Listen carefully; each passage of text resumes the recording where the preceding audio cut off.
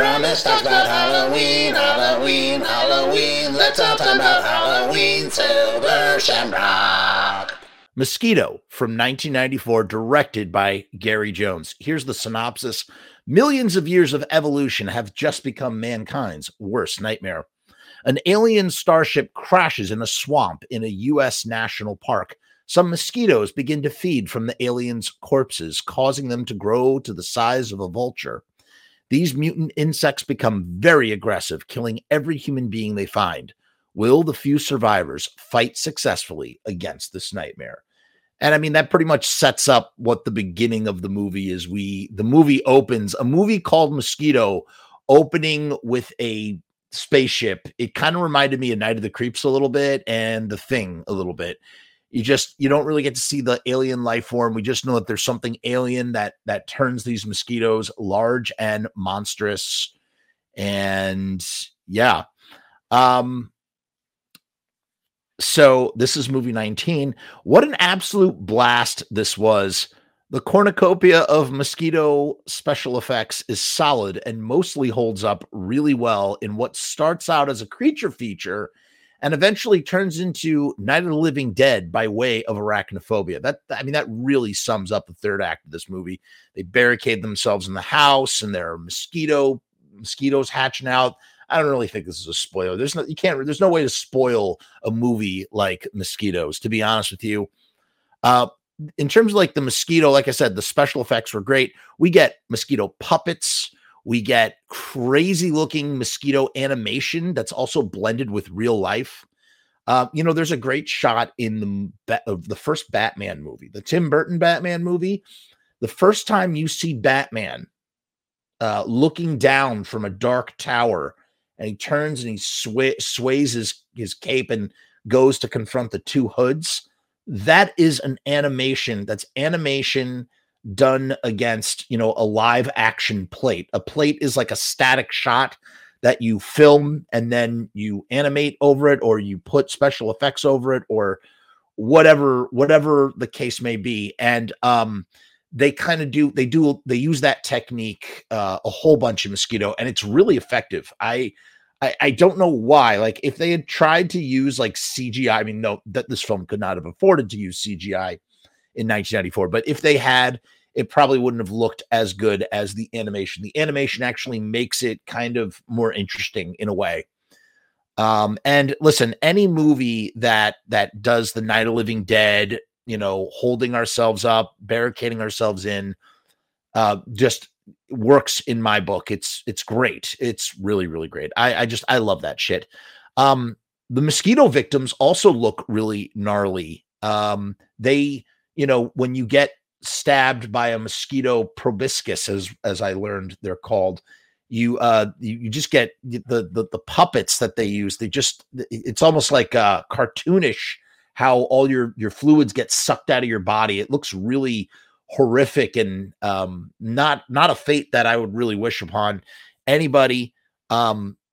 It's funny too, because the mosquito pests, they seem extra interested in naked female campers in their tents. And there's just a great sort of titillating scene is the way to describe it, where this beautiful girl, in her naked form, is basically just, I don't know, she's murdered by a mosquito in a very sort of sexualized way is the only way to describe it. As Jeff Goldblum once said, something about insect politics and all that, in The Fly, when he tells Gina Davis, he says, the funny thing about insect politics, they don't have any. And that proves true in this scene, with this buxom lady in her naked form having her juices sucked out by a mosquito. A lot of Freudian imagery. But done with a very humorous tone. Nothing really horrific about it. Kind of done in a comedic sort of tone, if you could imagine. We talked a lot about how horror and comedy are cousins, right? Something that they're like directly across from each other. So if you have something that's horrific, but it also might not be a little funny.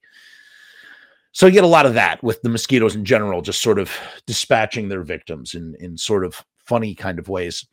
We also have Gunnar Hansen, aka the original Leatherface, And he's kind of like, he plays like this antagonistic racist at first, and then he kind of has like a redemption arc where he ends up fighting mosquitoes with a chainsaw. And it's delightful. It's truly delightful to watch Gunnar Hansen take a chainsaw and fight oversized mosquitoes. But the real noteworthy aspect of this film by far, and it's amazing that people don't talk more about this. It's something, so, it's funny too. I guess I thought this was a first time watch for me, but I had totally seen Mosquito. Like I'd seen bits and pieces on TV, but I definitely did a full rewatch because I totally remembered all of the third act as it was playing. And it makes sense that I would, because I am a huge Stooges fan.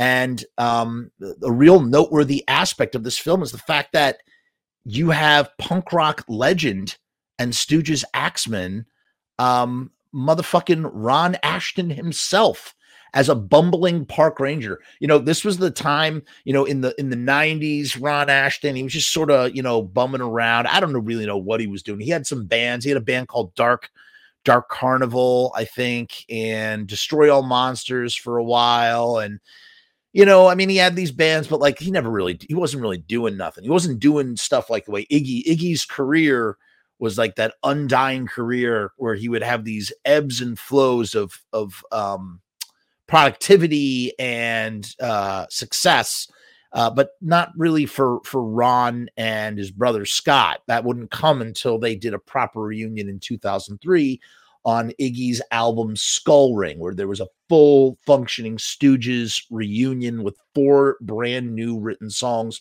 one of which, Dead Rockstar. I mean, they're all great, but Dead Rockstar is on another level. It's truly a great Stooges song. In any case, here you have, he's got to be in his mid 50s, early 50s. You have Ron Ashton. He's in this like bit part. He's this character actor playing this bumbling park ranger. And it's so funny because like, that is the legendary Ron Ashton. That is the dude who influenced the Ramones. That is a dude, along with the Rock and Roll Hall of Fame Ramones. That is the dude, he himself would go to the Rock and Roll Hall of Fame. I mean, so many people revere Ron Ashton. You know what I'm saying? Like just a legend.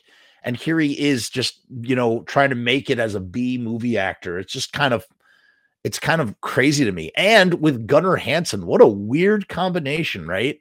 I don't know.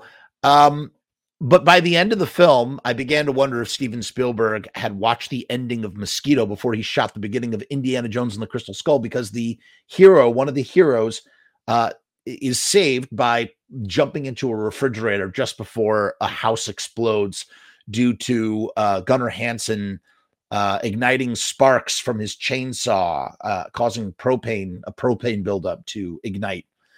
And I don't know. I thought that was kind of funny too. I was like, oh shit, Indiana Jones right there. But way before Indiana Jones, right? About 14 years before Indiana Jones.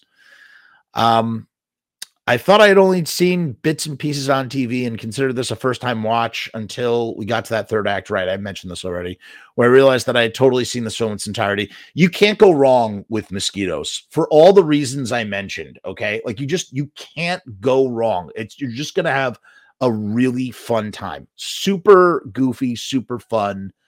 And yeah, I don't know what else to say about it. It's great. It's great. So there's Mosquito.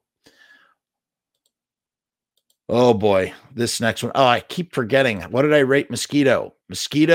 I rated Mosquito 3 stars on Letterboxd. It is currently streaming on Shudder right now. I gave Family Dinner 3.5 stars on Letterboxd.